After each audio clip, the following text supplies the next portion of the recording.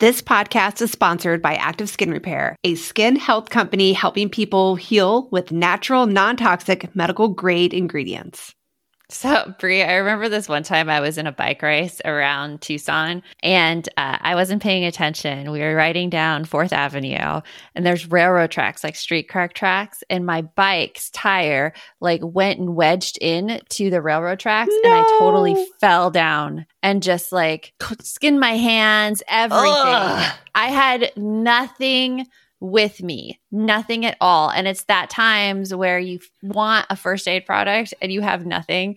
And Active Skin Repair utilizes a molecule called hypochlorous acid. When applied to the skin, the molecule works by mimicking the natural immune response to cleanse, soothe irritation, reduce inflammation, and support healing. I've used it on my son's mosquito bites, and I wish I would have had it the time I totally scraped up my hands. Oh, I hear you. Whenever I go paddleboarding, kayaking, I'm always trying to find something that is an all-in-one that I can take with me. And Active Skin Repair could be used like that. It can be used to treat cuts, scrapes, burns, sunburns, rashes, and other types of skin damage. It's also safe and non-toxic, which makes it suitable for all skin types, all parts of the body, like eczema and acne-prone skin, all of that. With over 500,000 happy customers, thousands of 5-star reviews, and ingredients so safe and clean they can be used from the youngest member of the family to the oldest, you now have one simple solution for all of your family's skin health needs. Visit www.activeskinrepair.com to learn more about Active Skin Repair and to get 20% off your order. Use code NOGUILT. Welcome to the No Guilt Mom podcast. I am your host, Joanne Crone, joined here by my illustrious co-host, Brie Tucker. Why, hello, everybody. How are you? That's such a big, fun word. Illustrious. Illustrious, fancy words. Remember Fancy Nancy? Yes. Fancy Nancy. I loved Fancy Nancy. I did too. I loved it. Best vocabulary builder for first graders. Oh my gosh. I just remember reading that book a lot when I would do community parenting classes and just having to stop and re-say things over and over again. Yeah. Because the kids still didn't get it. Fancy Nancy. It was still fun. I loved it. Brie. Ooh, you're going to be fancy next podcast. I am. I'm feeling fancy. I joined the bandwagon and got my first Stitch Fix box, and I'm feeling fancy. It's great, right? They give you all your clothes, and it's wonderful. Yeah. And I answered so many quizzes. I kept going on and redoing the quiz over and over again, and tagging pictures because I'm this chick is going to know my style if it kills her. Yeah. And she still sent me stuff that I wouldn't have bought, but I'm wearing them because they actually looked pretty cool on me. I would have never bought that, but it actually feels and looks pretty cool. And so this isn't an ad for Stitch Fix, by the way. No, We're just making our general appreciation of it because I've been using it for a long time. And 4 years I haven't gone clothes shopping, which that's a great way to do it. My thing was just that, you know what? I haven't bought something non-thrift store other than the occasional pair of jeans. Yeah. And a very long time, or non-Target in the t-shirt section. So I was maybe I need to up my game a little. You're upping it. It's like how we talked about in the Upper Limit podcast where you're making those little increments. I am because I went in for I went in for the price range that I was comfortable with, which if you just heard me say I'm a thrift store shopper, it's not a big range. But it's upping it and it looks gorgeous. It is. I'm very excited. Whoop, whoop, whoop. Yeah. So today's guest, we have Lynn Berger, who is joining us from the Netherlands. Yes. Oh my goodness. She was so refreshing to chat with, and I loved her book. I absolutely loved her book. So she's a writer, a journalist, and she's the author of the book Second Thoughts on Having and Being a Second Child. And it comes at it from the viewpoint of a lot of parents say they worry about spending equal time with all their kids and they worry that their second kids get the raw end of the deal. Yep. And she takes all of the research and shows us that, hey, you don't need to worry. This is what's going on. They're going to be okay. They're going to be okay. What do you know, huh? Yeah, but it was fascinating. And our conversation with her, I could have talked to her forever because, oh my gosh, she brings up so many great things in her book. But I will leave that for the interview and tell you a little bit more about Lynn. As a care correspondent for online journalism platform, De Correspondent, I don't know how to say that. It's in the Netherlands. She writes about the various forms care can take, what it does for us, and what we need in order to take take good care. She has 2 kids, a daughter 7 and a son who's 4.5. And we hope you enjoy our conversation with Lynn. If you feel so overwhelmed right now in your home and you've tried getting your family to help you out and tried to give your kids chores and it just hasn't worked out, you are going to love our Happy Parent Checklist. You can download it at noguiltmom.com/HPC.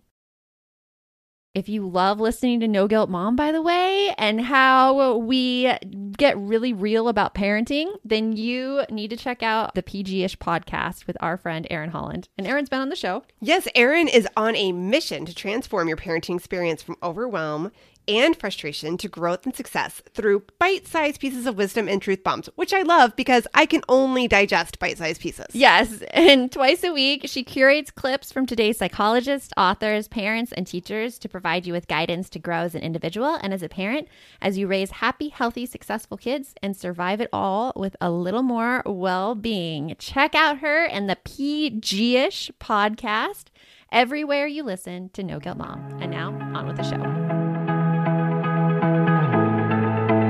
You want mom life to be easier. That's our goal too. Our mission is to raise more self-sufficient and independent kids, and we're going to have fun doing it. We're going to help you delegate and step back. Each episode will tackle strategies for positive discipline, making our kids more responsible and making our lives better in the process. Welcome to the No Guilt Mom podcast. Hey, Lynn, we're so excited to have you on the No Guilt Mom podcast. Welcome. Hey, thank you for having me. I'm super excited to talk about sibling rivalry because your book on having and being a second child, Second Thoughts, I really identify with it because we're both older children. And a lot of the things you said as an older child about your sibling, I was like, yes, yes, yes. We had such a good conversation. We had to pause. I'm like, we had to stop. This is podcast material. Yeah, from what I understand, you also, experienced your younger sibling as sometimes an intruder or yeah. Total intruder.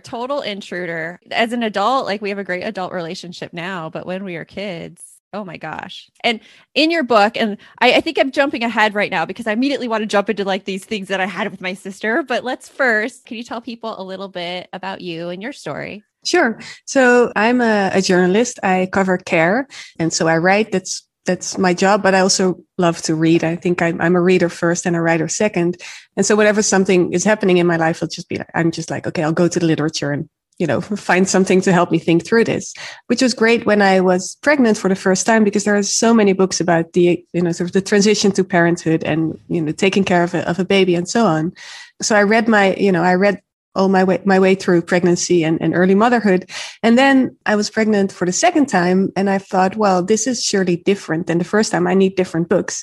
And I couldn't really find that many. So I found a couple of really practical hands-on guidebooks, but not the sort of, a bit more maybe philosophical or reflective literature that could just help you make sense of what was happening. I could find tons and tons of scientific studies into the psychology of siblings, the sort of demographic changes over time, sociology of families and so on. But, that's not really light reading when you're 7 months pregnant. So, I don't know.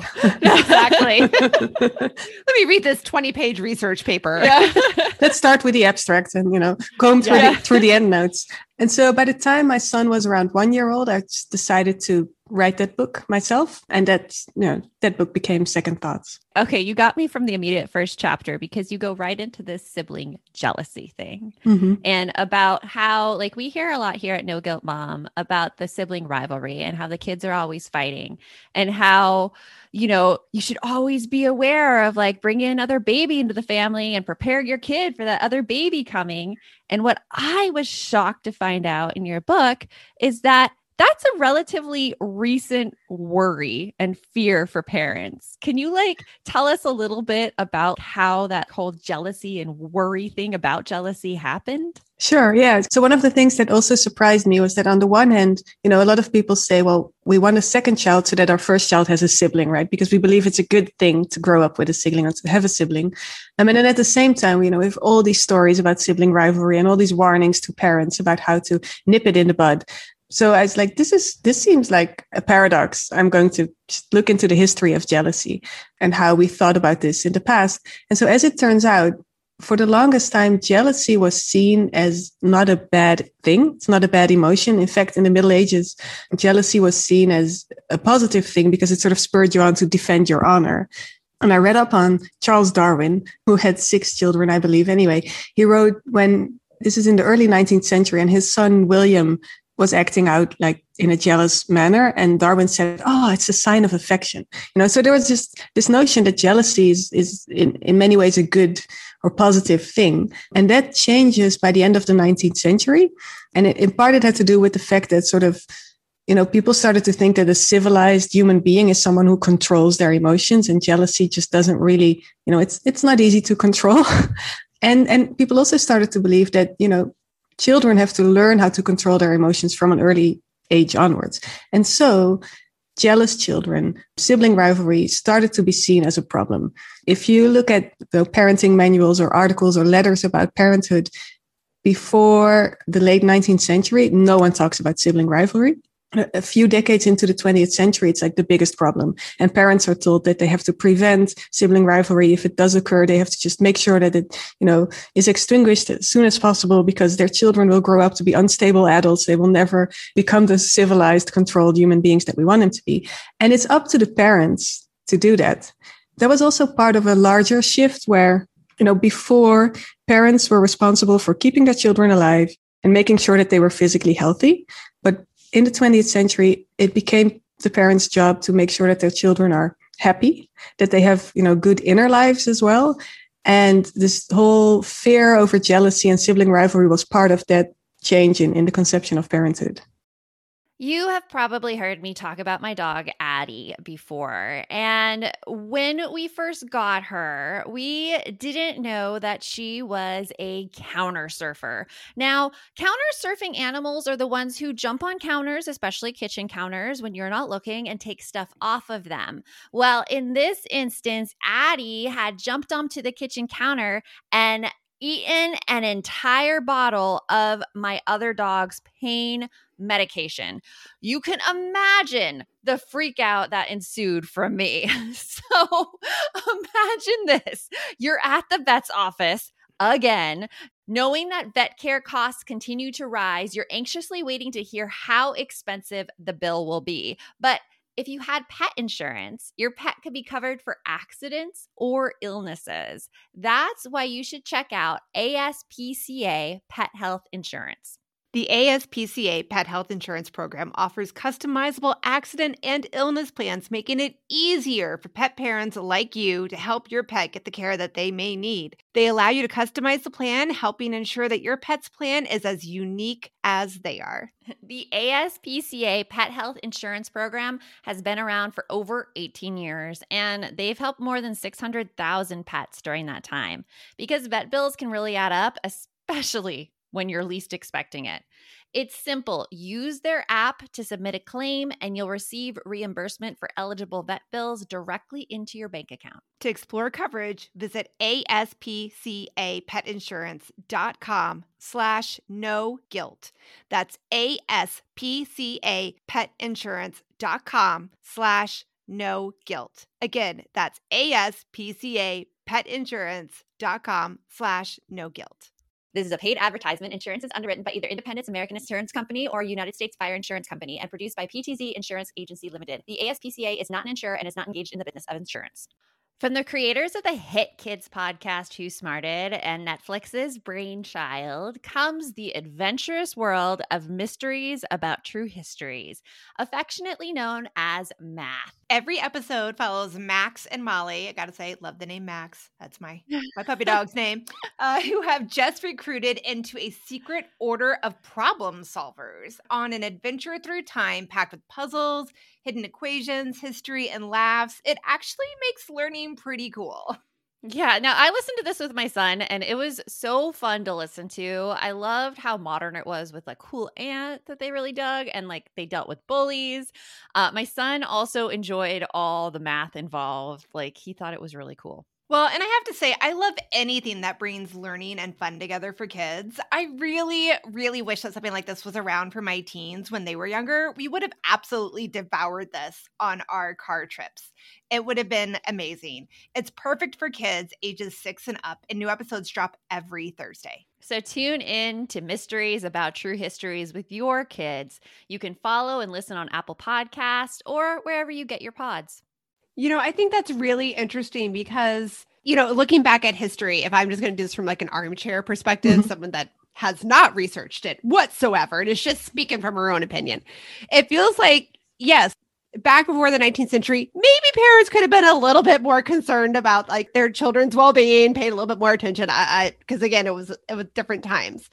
But I do feel like we took that pendulum shift, especially here in the United States, way too far to the other side, putting so much stress on ourselves as parents, especially as moms. That is our job to make sure that everything is perfect. Yeah. Our children are perfectly happy, 100% well, absolutely no trauma or suffering in their life, because heaven forbid that they go through any of that and that the rivalry is an issue. And I'm a firm believer in like siblings fight. Now, when they want to kill each other, Yeah. that's where I draw the line. But before that, like, hey, you guys can fight and be jealous. It's okay. Mm-hmm. No, and it's something, I mean, it's not like, we've come to believe that jealousy is not a good thing, but it doesn't really make the emotion go away, right? We'll still experience it. So you might as well get a practice run at it when you're young. Exactly. I like that. I like the practice practice run. And you're right. None of us don't experience jealousy anymore. It happens. It happens, definitely. And I think like dealing with a sibling, I deal with jealousy now better as an adult, having seen my cute little sister get all the attention and take it away from me. Oh. Like, I remember that. I remember having Tell us more. Well, no, like I was like, we're 7 years apart. And so when she was in her cute phase, I was entering the awkward tween phase and just felt like, blah. And so like, come Halloween, I was like, I always remember this. I was dressed up as a witch and I was like blood down my face, everything. And Jamie was Cinderella. Oh. and everyone's like, you're so cute. And I'm like, oh. So I think it's the jealousy and you learn to deal with it and move on. Yeah. Yeah. I remember, so I was the youngest, and I was telling you guys earlier that, and my dynamic in my family, because I have 2 older sisters, and we are pretty far apart. Like my oldest sister is, oh gosh, don't get mad at me, Shanna, 5 years older than me. No, 6 years older than me. And then my second sister is 4 years older than me. And then there's me. But I learned early on that I was a good demander there. I was the one that was the tiebreaker in a lot of fights. So it would, at first I would just kind of enjoyed all the attention, but then after a little while, I'm like, all right, if you want me to like decide who's playing the board game, I need to know who's playing dolls with me later. Yeah. Like You were sneaky. You gotta earn this vote here.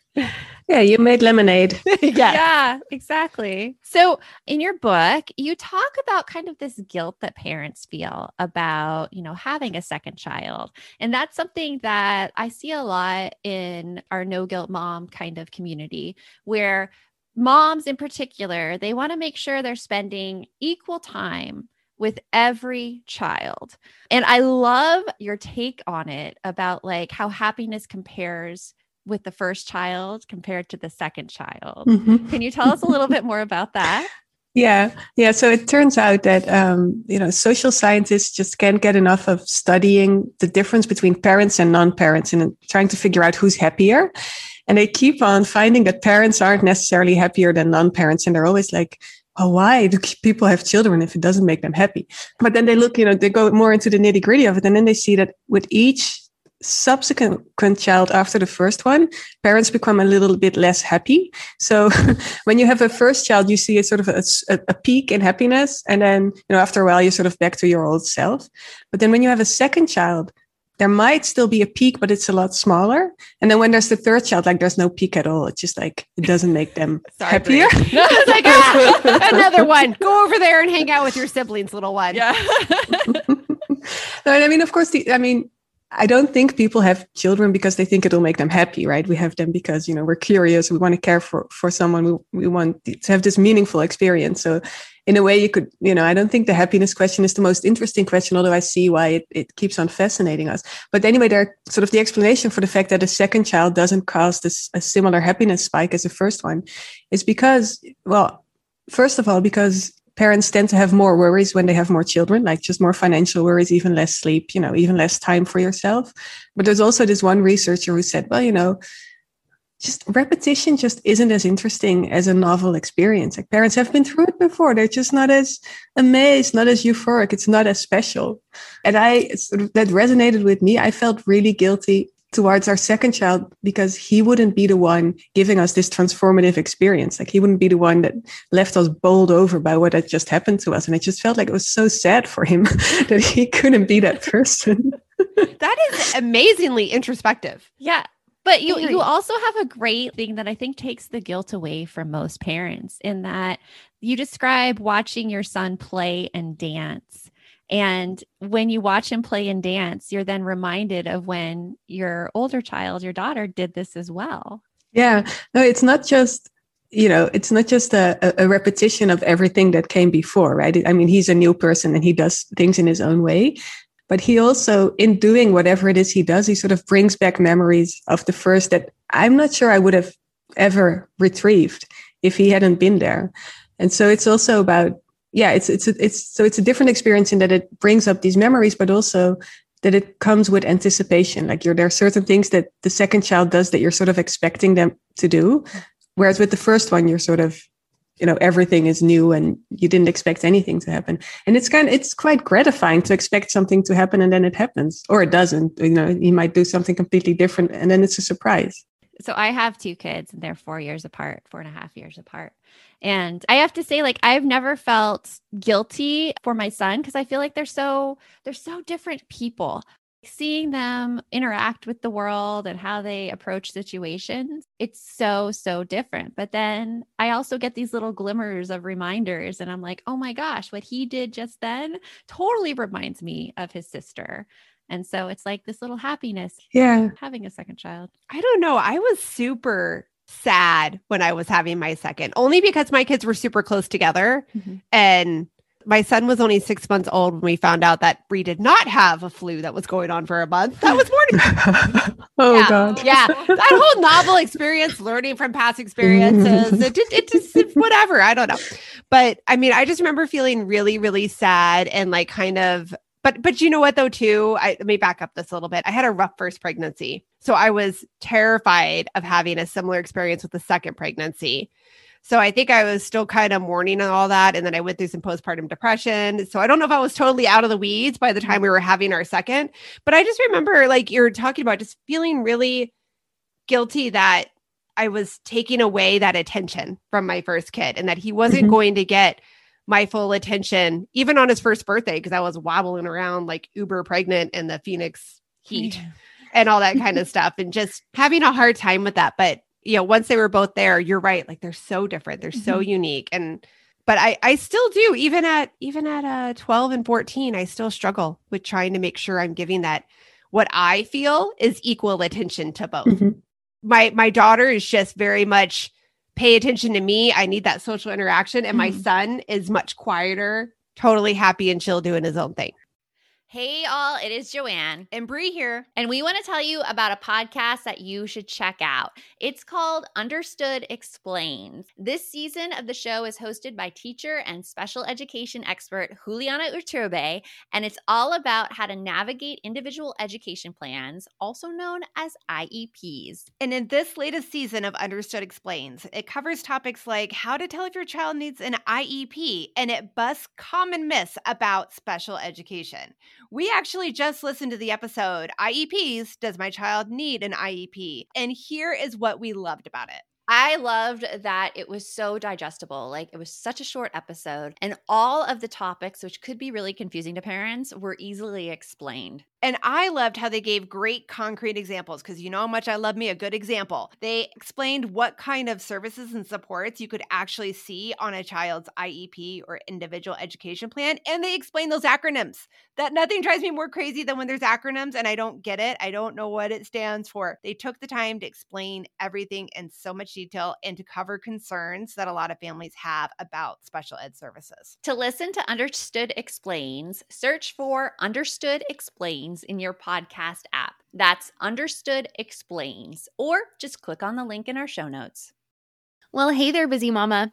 Are you looking for ways to make your life easier, your home less chaotic, and at the same time add more joy to your life? My name is Deanna Yates, and I'm the host of Wanna Be Clutter-Free, a podcast all about letting go of the stuff we don't need in our lives so that we can focus on what truly matters. Don't worry, I'm not going to tell you to throw it all away or make you feel guilty about keeping something you love, no matter how many other people don't quite understand it. But I will give you practical and, more importantly, actionable advice so that you can make progress right away. And you won't just hear it from me. There are amazing guests too. It's like having your bestie in your pocket telling you it's okay to let go of the things that are not serving you and your family in a totally non-judgmental way. So join me over on the podcast where we can work on progress over perfection for those of us that want to be clutter-free.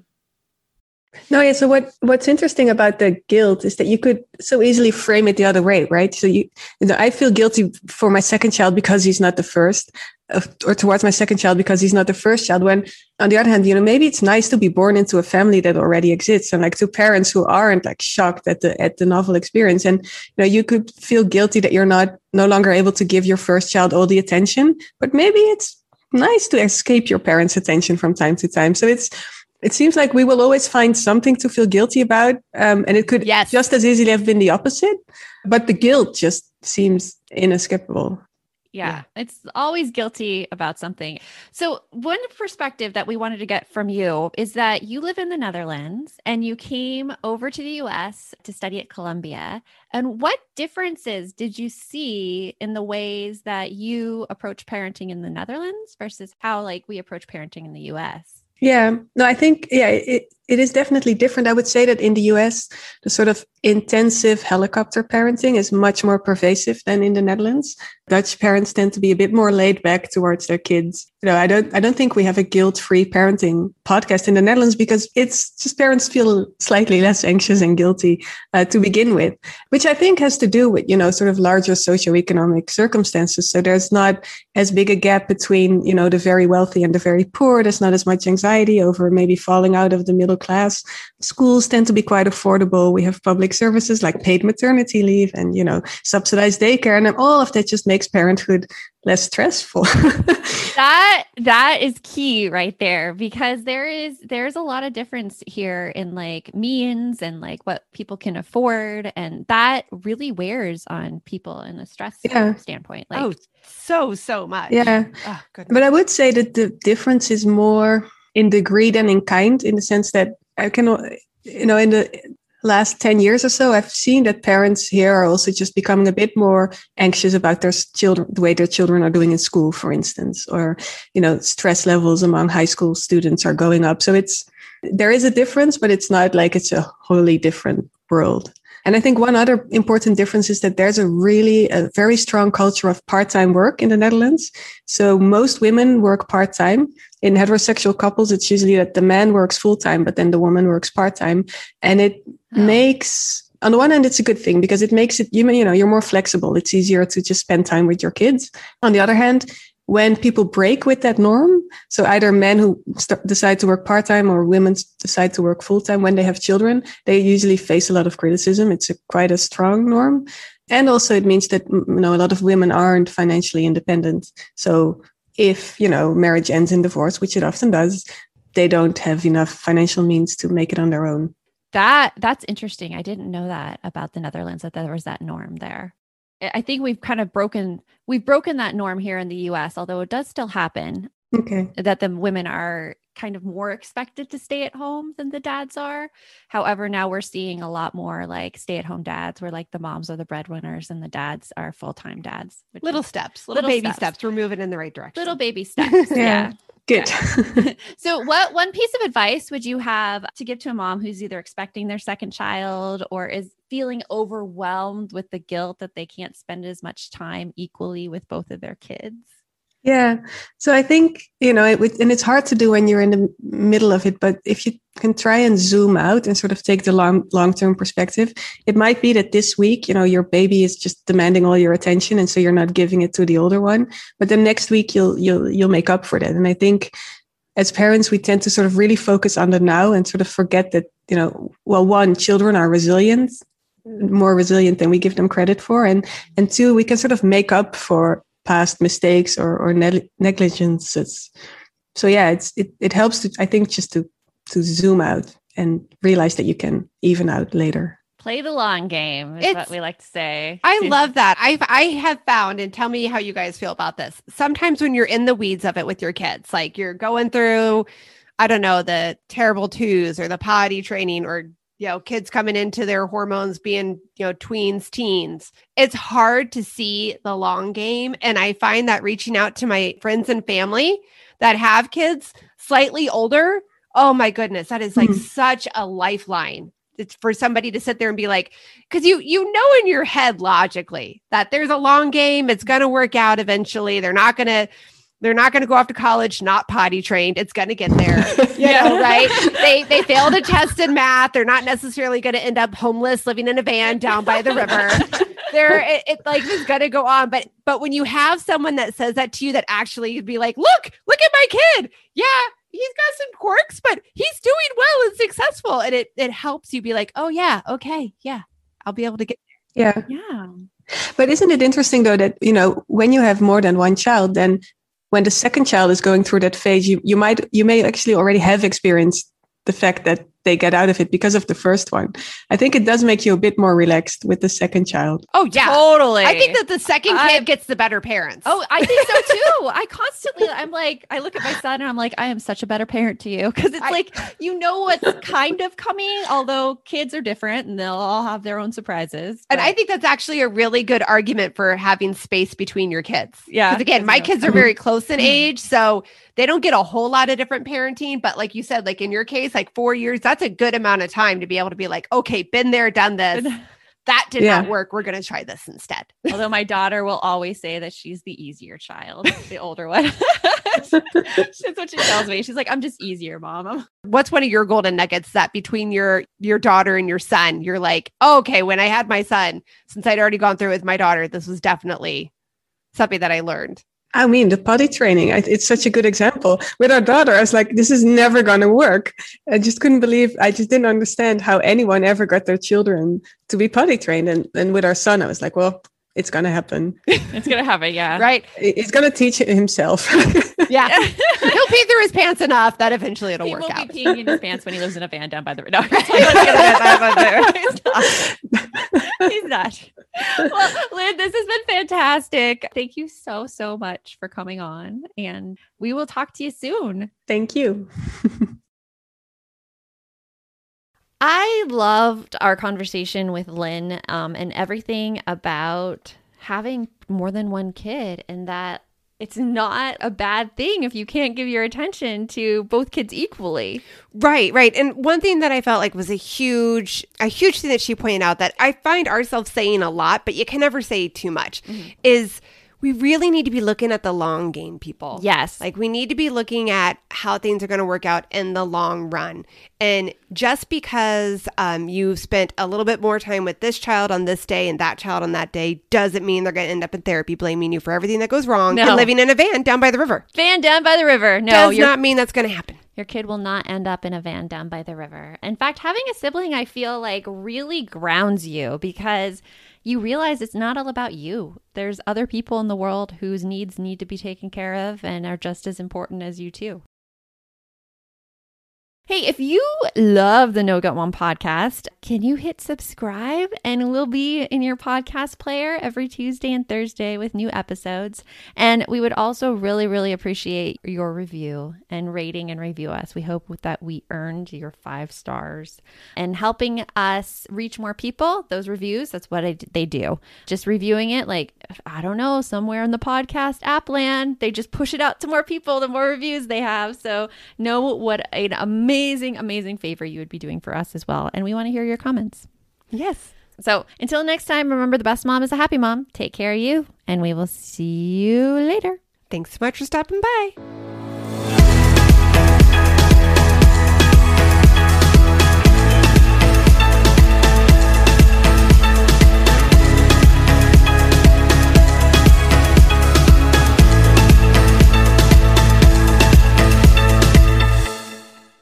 Hey there, I'm Debbie Reber, the founder of Tilt Parenting and the author of the book Differently Wired.